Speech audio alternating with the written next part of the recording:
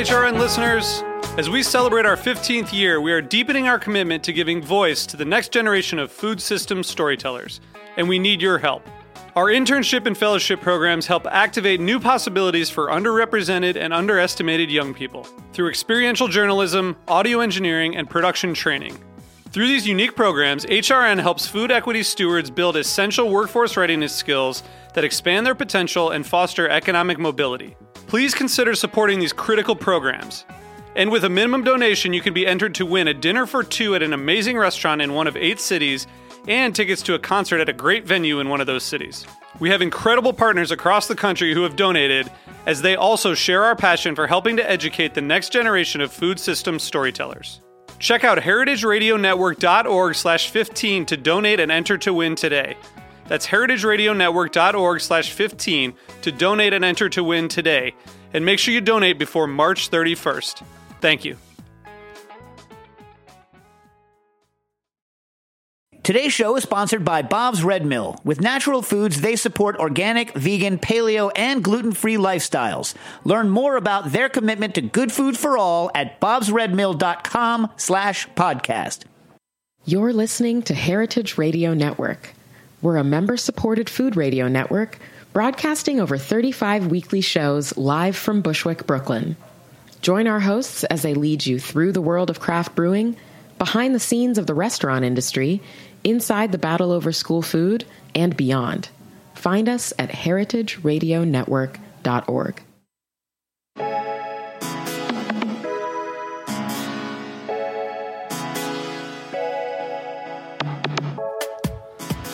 Good morning and welcome to The Line here on Heritage Radio. My name is Eli Sussman. I'm the co-chef, co-owner of Samisa Restaurant in Williamsburg. Just a quick plug here to help you plan your summer fun. We'll be opening locations of Samisa and our burger spot, Ed and Bev's, up and down the boardwalk at Jacob Riis Beach in the Rockaways. So you've got 2 locations of Samisa and 2 locations of Ed and Bev's to get your burger, dog, and shawarma fix all summer long. So if you're looking for an awesome way to spend a sunny day, come down and see us. We're at Jacob Riis Beach, and all the food vendors, the bars, ping pong, the ice cream stands, and all the live music starts this Memorial Day weekend at noon. My guest today is no stranger to multiple locations and juggling many projects, and today we'll hear from him about how he grew his business into the sprawling Philadelphia-based restaurant group it is today. Marc Vetri is a native of Philadelphia. He was classically trained in Italy, and he's the chef and founder of the Vetri family of restaurants. He's been named Best New Chef by Food and Wine, and he's also been named Best Chef Mid-Atlantic by the James Beard Foundation. He's written several cookbooks. He's heavily involved in the Philadelphia community, and in 2015, he embarked on a new business relationship with Urban Outfitters. Marc, thanks for coming on The Line. Yo, man, how you doing? Oh, excuse me. Sorry. I want to hear first a little bit about, because you're so ingrained in Philadelphia. Philly's my home, You man. grew up Philly's, in Philly. Yeah. Tell me about what life was like growing up in Philly as a kid. What area of town did you grow up in? And what was it a cool neighborhood? Was it a dangerous neighborhood? What was it like? No, man.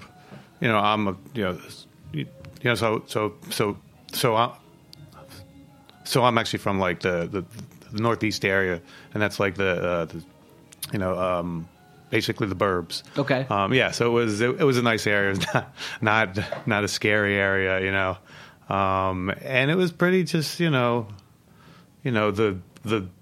normal suburban the lifestyle. We had like the Little League and all that stuff. Mom and Dad worked and lived in the house, had a yard. The whole deal. Went to the local high school. The Abington High School, and just nothing really. I mean, out of the ordinary. My father's family lived down in like the South Philly area. So we used to head down there on like the weekends and everything, and we'd have like the the big meals, the meatballs, the lasagna, the macaroni, and all that stuff. And that was kind of the highlight. Grandma ran that Yeah, show? Or? yeah, oh yeah, oh Okay. yeah. She ran the show. She made everything, and we had the whole family there. My uncle and their kids, and the aunts and uncles from my father's side, and that was like the Sunday meal. The old, like the old families from Italy. They all had them. So my father's family was from Sicily. So Okay. yeah. So that was the big thing. So the ride down there was like, it was the 30 minutes, and that was like 9th Street, which is the market there. I don't know if you're familiar with it. 9th Street, where all like the vendors are, and way back then it was all the folks, it was all the folks from Italy, Like the old- mob ran it back then, Old, probably. like Yeah, old school, yeah, old school. The barber shops with the old guys from Italy sitting there cutting the hair, doing the numbers in like the back room and shit, People really they associate Philly with, unfortunately or fortunately, with the cheesesteak, right? The cheesesteak. For me, it's Dr. J. What images when you were a kid, if you can really harken back, like what are some sights and smells that you recall from Philadelphia? Like, what is it? Your grandma's meatballs? Is there something that just really to you is like super Philly in the 60s, 70s, 80s when you're growing up? Well, 70s and 80s. Let's not go back. I'm only 50. I'm not 60s, man. I was 4 years old. I was born in 66. So, yeah. There's nothing really like I would say, specifically, like of that. I mean, the memories that I have are all around basically the weekend, the Sunday, the family meals. That was always, we did lots of things, but for some reason, and I don't know. I mean, obviously, I think that everybody sort of has the memories that sort of hop into their head. But my memories are, heading down to South Philly, the meatballs, the stuffed artichokes, the bacala, all that stuff. I just used to look forward, look forward to the weekend.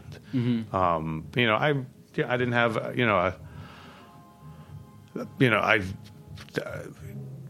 don't think that I was a very social guy, so the school thing, I didn't have a lot of,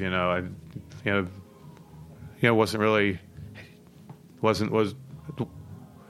heading over to, to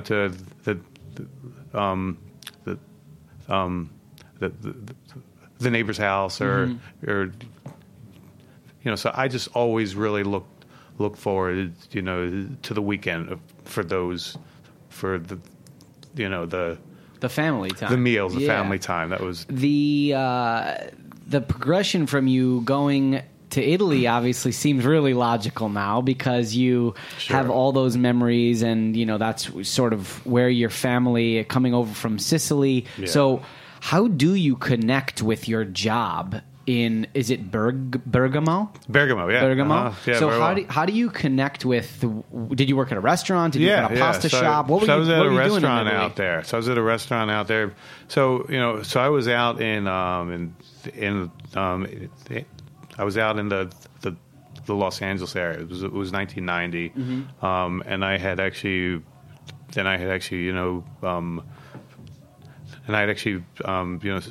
so I went out there to go to the Musicians Institute. Okay. Yeah. For guitar. Yeah.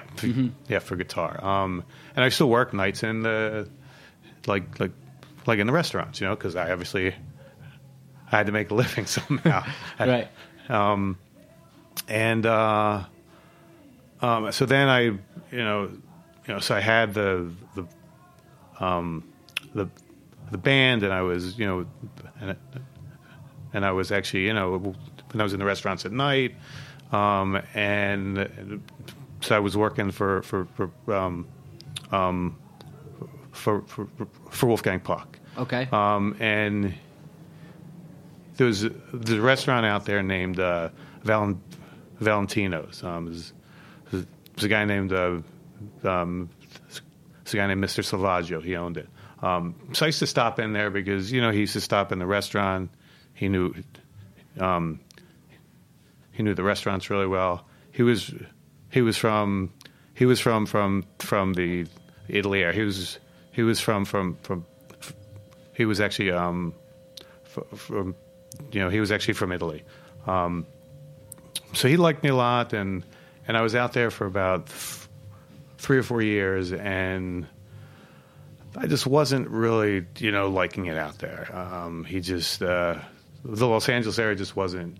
It just wasn't, the vibe out there, the food out there. I didn't like it. So I asked him, hey, do you know anyone in Italy? Because I really want to go to Italy. That's kind of what that's like where I got to go. I just was like, I really wanted it.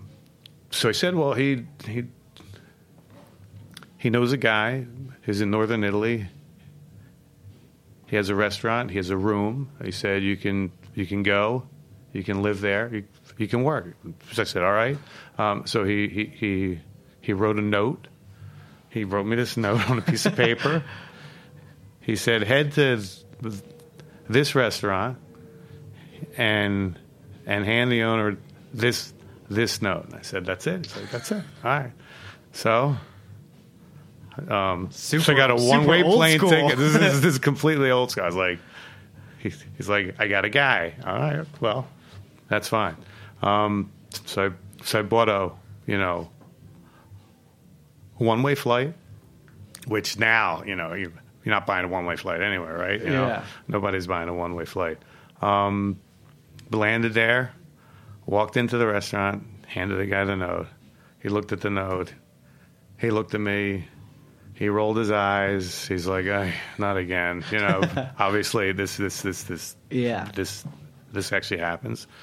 He showed me the room, and I started. How long did you stay? I ended up living there for about 2 years. I was in that restaurant for about 6 months, and then when you're in Italy, then you work in a restaurant, you meet folks who worked in other restaurants. Like, oh, you should work there for months. You should work there for months. So I just started meeting folks, and I just sort of work here for a month, there for a month, here for 6 weeks, here for 8 weeks. So I went all over. I went to Venice for a month. I went down to the Rome area for 6 months. I went here, down there, and I ended up staying there for about 2 years, year and a half, something like that. And I just went over there with $1,000, and I just made that stretch last. Like every now and then, the restaurant owners would they'd let me have a little bit of money, and they let me. But for the most part, you were really just staging. Wow, for free. Yeah. So, I assume that you learned how to make pasta. I learned a lot about pasta. Beyond learning how to make pasta, what were some other things that you worked on? Did you do baking? What did they let you touch? What did they say? They let you do anything. They let you do anything. Yeah, that's like cool. This is Italy. In other areas, I'm not going to name them, so I don't want to start a war here. But in Italy, it's like there's no secrets. Hey, what's that? Oh, this is here's where it's from. This is awesome. You got to learn this. The chefs there, whenever the orders, would arrive, they'd be like, Mark, look at this, look at this fish. Here's where it's from. Here's the vegetables, the meats, and that's really, I think it's less. About what I learned than just the whole the sensibility of like what happens in Italy, using the land, the sharing of the knowledge. There's no like the chefs in Italy. They're not like yelling. They're not like There's none of that. There's an enjoyment level in the kitchen, right? I mean, listen, it's like still hard work. But I mean, I've heard, stories of like, other line cooks, staging and, like Michelin star restaurants here and there, and just the yelling and the, plates throwing. Yeah, plates throwing, crashing. Like I was like, I don't even understand that. It's just nothing that I've, like I've only heard about it. I've never actually, I've never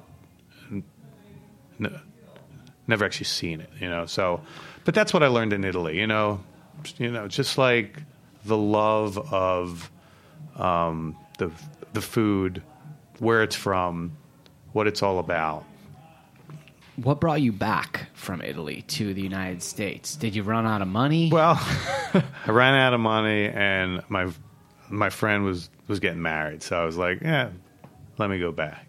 So you come back to the United States. Do you immediately jump into a food job, or yeah? I mean, where did you start out? Well, I actually moved out to so I had still all of my stuff in Los Angeles. It was in someone's house, in the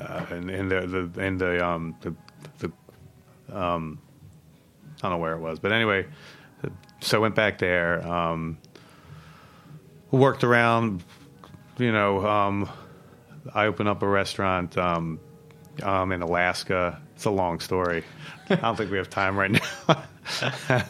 But I ended up Where there was it for in a year. Alaska? It was in what's it called, Juneau, Alaska. Okay. Beautiful area. Yeah. I spent about 9 months there. I mean, opened up a restaurant, right on the water for someone. But it was a great experience. I mean, I opened up a restaurant from nothing, so that was awesome. From there, I actually moved to the city, Manhattan. Mm-hmm. And I was, the chef at up on the Upper East Side, the Belle Blue. Mm-hmm. I opened that. That was 1996. So I was the chef there for about 2 years.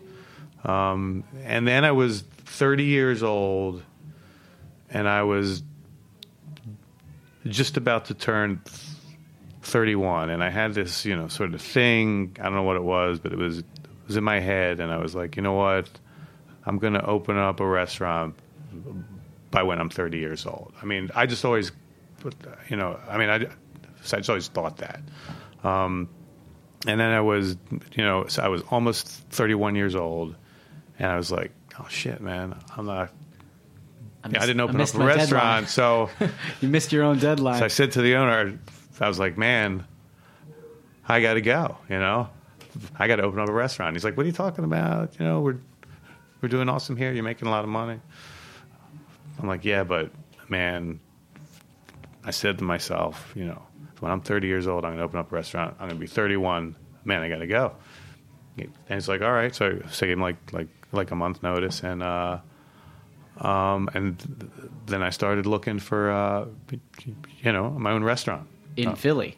A space in Philly. I started looking in the Manhattan area. Mm-hmm. But once I saw the numbers, I was like, I can get the fuck out of here. Need to get back to Philly. It's crazy, so you spent 2 years in Italy, you spent time in Los Angeles, Juneau, Alaska. Three New York. Beautiful places. New York, one of the greatest cities in the entire world. Yeah. Philly, another incredible city. It pulls you back. What family? So it's family, and also just kind of barrier to entry, right? The support system. My mom and dad were there still. I still had a lot of things happening in there. And then also so obviously once I started looking there, I obviously saw the numbers made a lot more sense there than New York City. Even then, those pesky rent numbers really. It was crazy, Philly's still it's still pretty half or 66% of what New York is probably. I'd say number-wise? I'd say it's a third. Oh, really? Yeah. Well, you just made a bunch of people really bummed out. I've heard some of the numbers here for rent, like over $100, $120 a square foot, $130. I think you can pay. I think in Soho, Lower East Side, I think it's going for like $145 or $150 right now a square foot. You're talking $40, $50 in Philly. Jeez. And then there's obviously some nice areas where you're going to hit 80, but 80's like reach. 80's like you can't even find that in most places in Brooklyn anymore. In the dumps. That's wild. We're going to take a quick break, and when we come back, we're going to start talking about Philly and what happens there. We'll be right back here on Heritage Radio.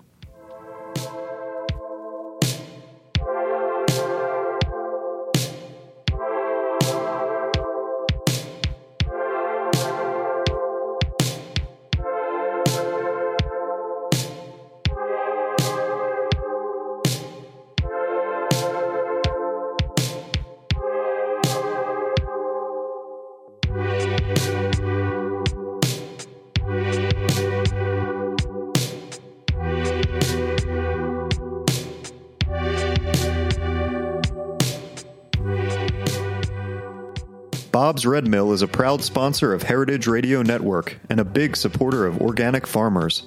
Ray and Tom Williams are two farmers who have worked with Bob for years and co-own an organic farm in eastern Oregon and Washington. Ray shares what their relationship with Bob's Red Mill means to them. We thought that for over the long term, we thought it would make better sense for the soil. Also, we thought that it was something that would improve the quality of the food supply.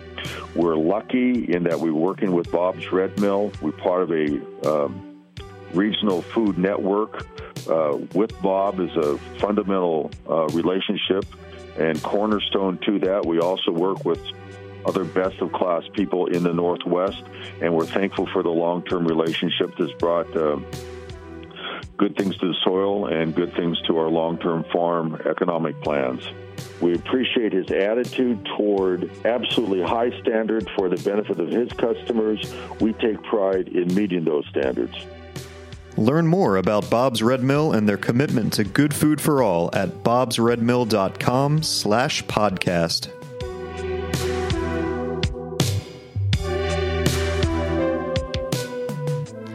Welcome back to The Line. I'm here with Philadelphia native Marc Vetri.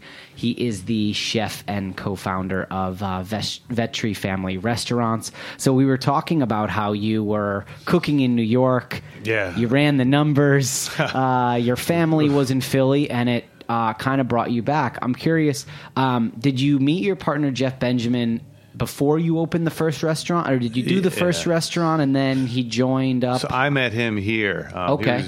He was in New York. He was working for Aramark. Then he was working for Restaurant Associates. Okay. And he was actually friends with my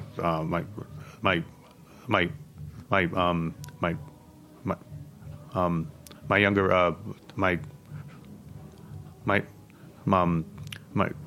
my younger brother Adam, who lived here. So Adam used to eat at the restaurant with him, and so we just got to be like we just got to hang out a little bit, and I was looking for someone to to open up the restaurant, to run it with me, and I was looking for someone from Italy, and this was 1998. It was like May 1998, and I was looking for someone, and then Adam, my brother, mentioned, hey, he's looking, he had to leave the restaurant associates, and he's looking for something. He would, he'd be happy to move, to Philly. So we just kind of made it work. So what's the first spot that you open, and where? Vetri. And where is it? 13th and Spruce, Vetri. It's the original Lebec Fin. I don't know if you know that Lebec Fin is was one of like the main restaurants that was in the city that sort of started everything. They were there from 1969 to 1983, and then they moved over to this other area. But I mean, anyone who's a little bit older than you probably would be like, Lebec Fin, holy shit, that's amazing. No one knows about it anymore because it isn't. What does it anymore. mean to have taken over that space though, with all that history? How did that amazing. How did that come about? You know what? It was a restaurant that was actually named Chanterelle. When I was looking at it, and I was just looking around, right? I was just looking around, and I had some investors, and I was looking at larger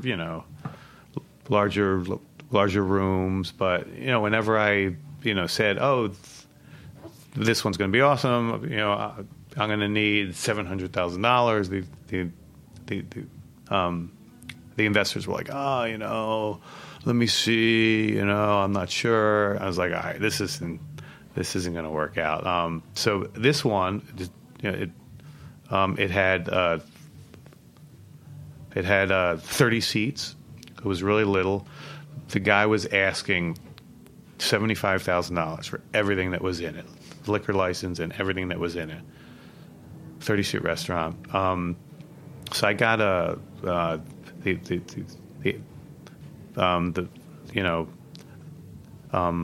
the business loan, from the government, for $100,000, and I had like $30,000 like saved up, and I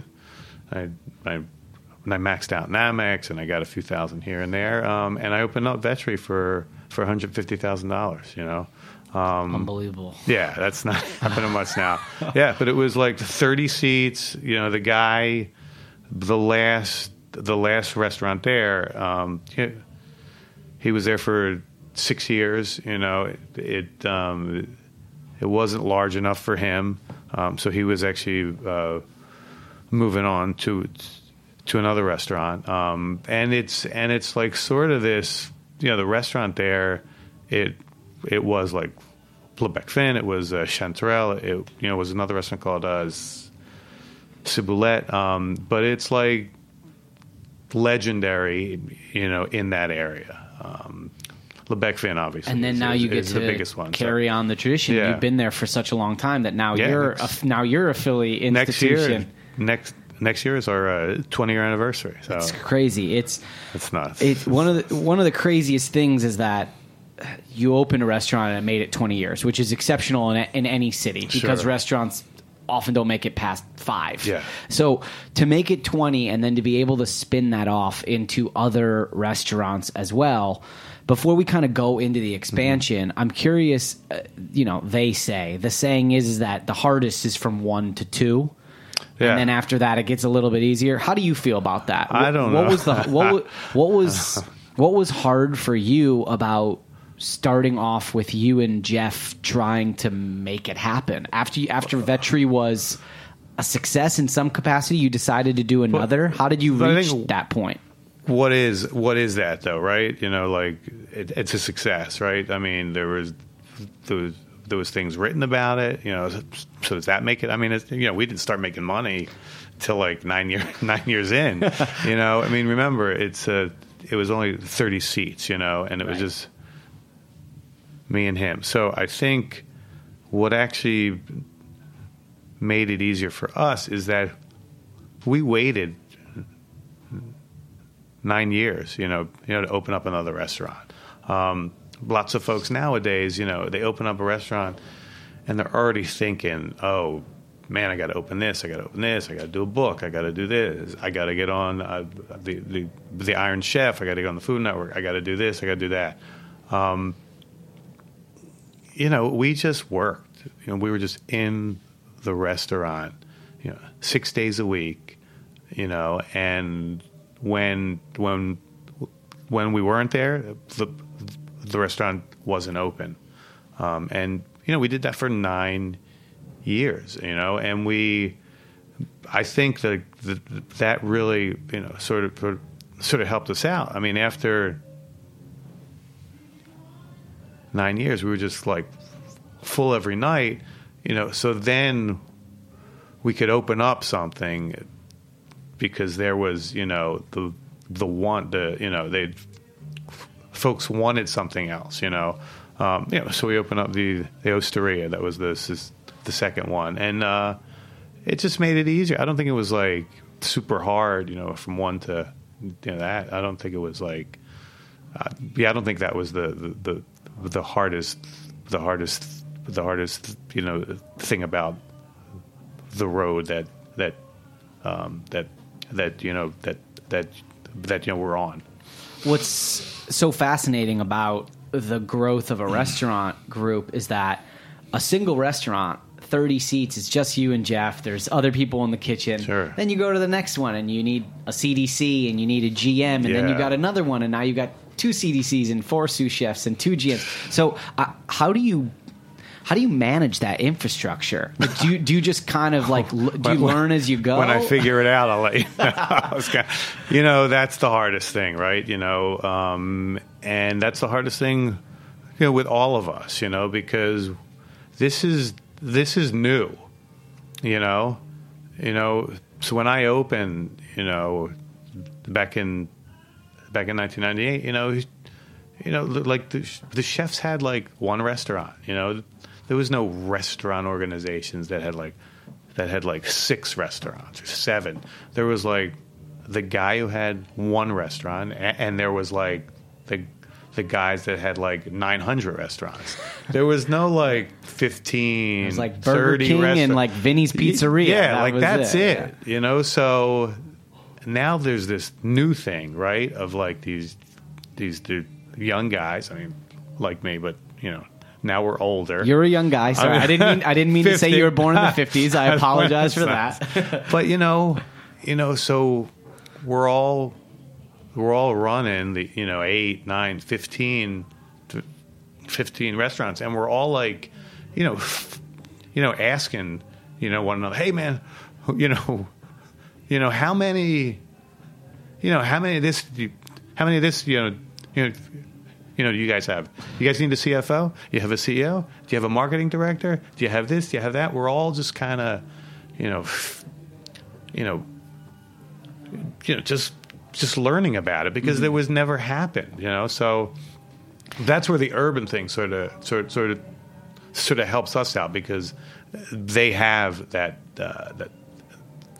experience, right? Yeah. So let's talk about that a little bit. So besides the obvious synergy, which is you're Philly and urban is Philly. They're Philly. How does that come to be? I mean, can you talk about some of like the broad strokes, like the deal points? It's like, I know that besides Vetri on Spruce, you sold the restaurants, right? Yeah, everything. But yeah. So, but you're obviously still involved. So we run them all still. Okay. Yeah. We're still involved with them all. I mean, that was just a... So you have like a management deal on your own old restaurants, kind of? Like No, not at all. Oh, so they own them. They own them. They own them. Yeah. They own them.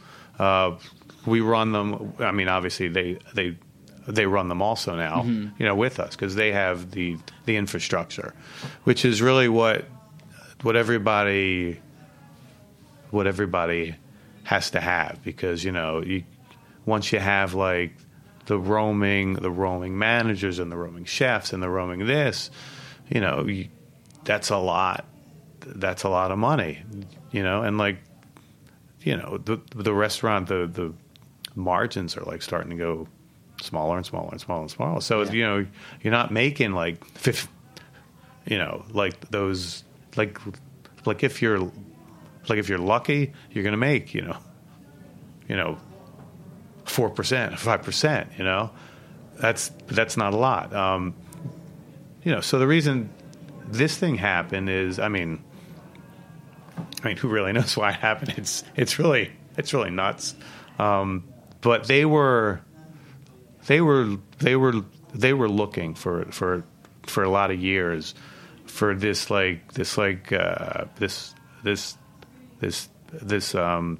relationship, because they have their stores and obviously the retail stuff that's starting to get super hard. A lot of retail stores they're having a lot of issues. I mean everybody knows that. So they were looking for something to maybe stick near the store to like say, hey folks, you can kind of if you stop in the restaurant, you could eat something, you could walk into this the store and you could sort of have a little this synergy there. So they really liked, I think initially, the pizzeria. So we opened the one, and I mean, we loved it also. We were like, hey, 19% food costs. This is pretty cool, like that's not obviously the normal thing, So we were also thinking like, hey, we'd like to open up a lot of these, And then we saw like the Shake Shack thing happen. We're like, wow, that's cool. There's a potential. There's for a this potential. To occur, yeah. I don't think we're going to hit that, But that's sort of a once in a lifetime thing. But hey, maybe we can open up 30 of these things. So we had always sort of self funded. We always went to the bank. We always I always like refinanced my house and signed everything away on the dotted line. And we're starting to get older, and I'm like, what? I don't really want to refinance my house again. So let's look for some money. So we started looking, and and everyone who was offering stuff, they wanted a lot. And then so we already had the relationship with Urban Outfitters, and they heard that that we were looking for someone, so they said, hey, and they just offered us option, what if we buy the pizzeria? We're like, oh, that's an option. What if we just let you have a little bit of money for the pizzeria? It's an option. You could have this much of it. What if what if this? What if that? What if we just bought it all? What if we just own the whole restaurant company? I don't know. That's an option. And we started to then we started to discuss it. And then so there was really only one thing that I'm not selling the original restaurant Vetri. That's my baby. It's only 30 seats anyway. What's it going to do for them? It's not scalable. Yeah. It's nothing, but I have to own that. And then it just kind of went, And what did you feel like the day? So you sign, you wake up the next day, and you realize that you and Jeff and your team has been working for years, and you built all this up. What does it feel like that day when you wake up and it's the same thing, Same. I mean, for me it is, but I sort of manifest things in like my own way. Like I still look at all of the restaurants like they're mine, and when I'm in Philly, I still roam all the restaurants every night, and I still look at them like they're mine, So,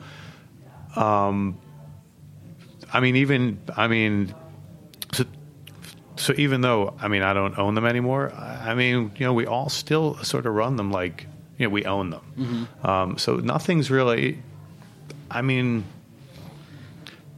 so I get asked that a lot. I mean, obviously, and I don't really have an answer because I don't feel like my life is now like this when it actually was like that.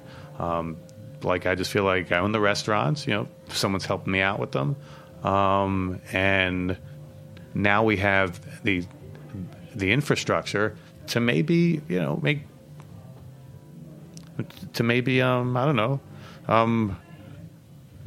make history. Maybe open up a lot of restaurants. I don't know.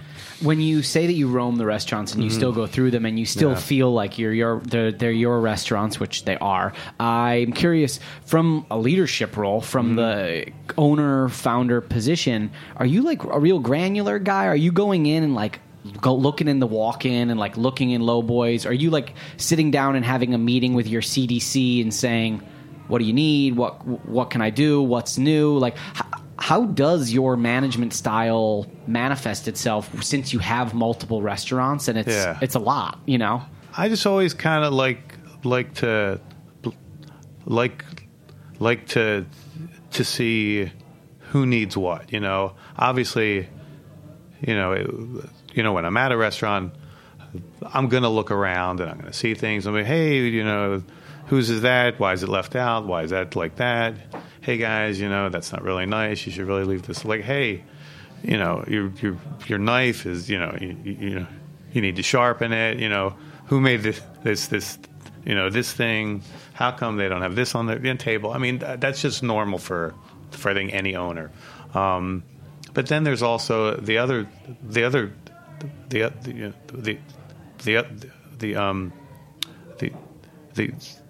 half of it where I just sort of help them figure out what they need. So I'll be on the phone with one of the chefs from from a restaurant. I'll be like, hey man, how's it going today? Oh man, everything's awesome, chefy. Yeah, I got this in, and I'm like, oh cool. What are you making with it? It'll be like this, and this. Oh, you know what? I used to make this with that. And it was awesome. Oh, you know what? That's awesome. I'm going to, we're going to use that. I think so. So it's mostly like things like that. But I'm just there. To basically help. I want to know what still motivates you and keeps you growing. You've accomplished a lot by any measure. You've done many restaurants. You've done them big and small, high-end, fast casual. Sure. You've done books. I'm curious, what do you feel like you have left to do? I think I got everything left, to do. I mean, I've been like, I mean, I get so excited. I mean, when somebody makes something new, or when I see something, the internet now, social media, we're doing things now that like we could have never had 20 years ago. Sometimes I announce these events on like the internet at like 9:00 a.m. and by 9:05 for that evening, they're sold out with a wait list of like 90 people. So I get so excited about that stuff. I can have my upstairs room at the Vetri restaurant, that's empty, and I could say something like, "Hey, I'm going to make some roasted lamb tonight. We're going to serve it family style. First come, first serve." And I'll announce that at 9:00, and at 9:04, dude, it's like sold out. so these are things. So I'm just like looking for new things and like new fun things, and just I just love seeing what's happening in the restaurant world. We're doing all this new stuff with like the wheat. We're doing all like the milling right in the restaurant now. I mean, that's opened up a whole new world. So like, man, we're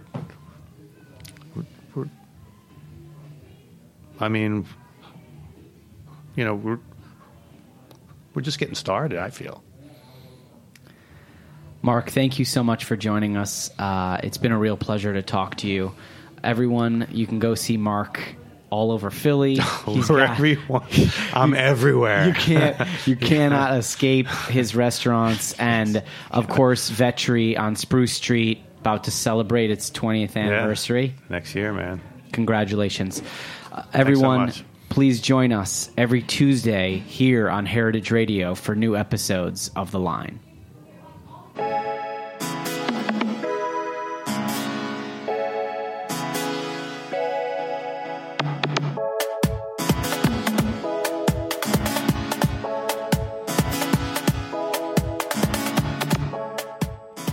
Thanks for listening to Heritage Radio Network, food radio supported by you. For our freshest content and to hear about exclusive events, subscribe to our newsletter. Enter your email at the bottom of our website, heritageradionetwork.org. Connect with us on Facebook, Instagram, and Twitter at heritage_radio. Heritage Radio Network is a nonprofit organization driving conversations to make the world a better, fairer, more delicious place. And we couldn't do it without support from listeners like you. Want to be a part of the food world's most innovative community? Rate the shows you like, tell your friends, and please join our community by becoming a member. Just click on the beating heart at the top right of our homepage. Thanks for listening.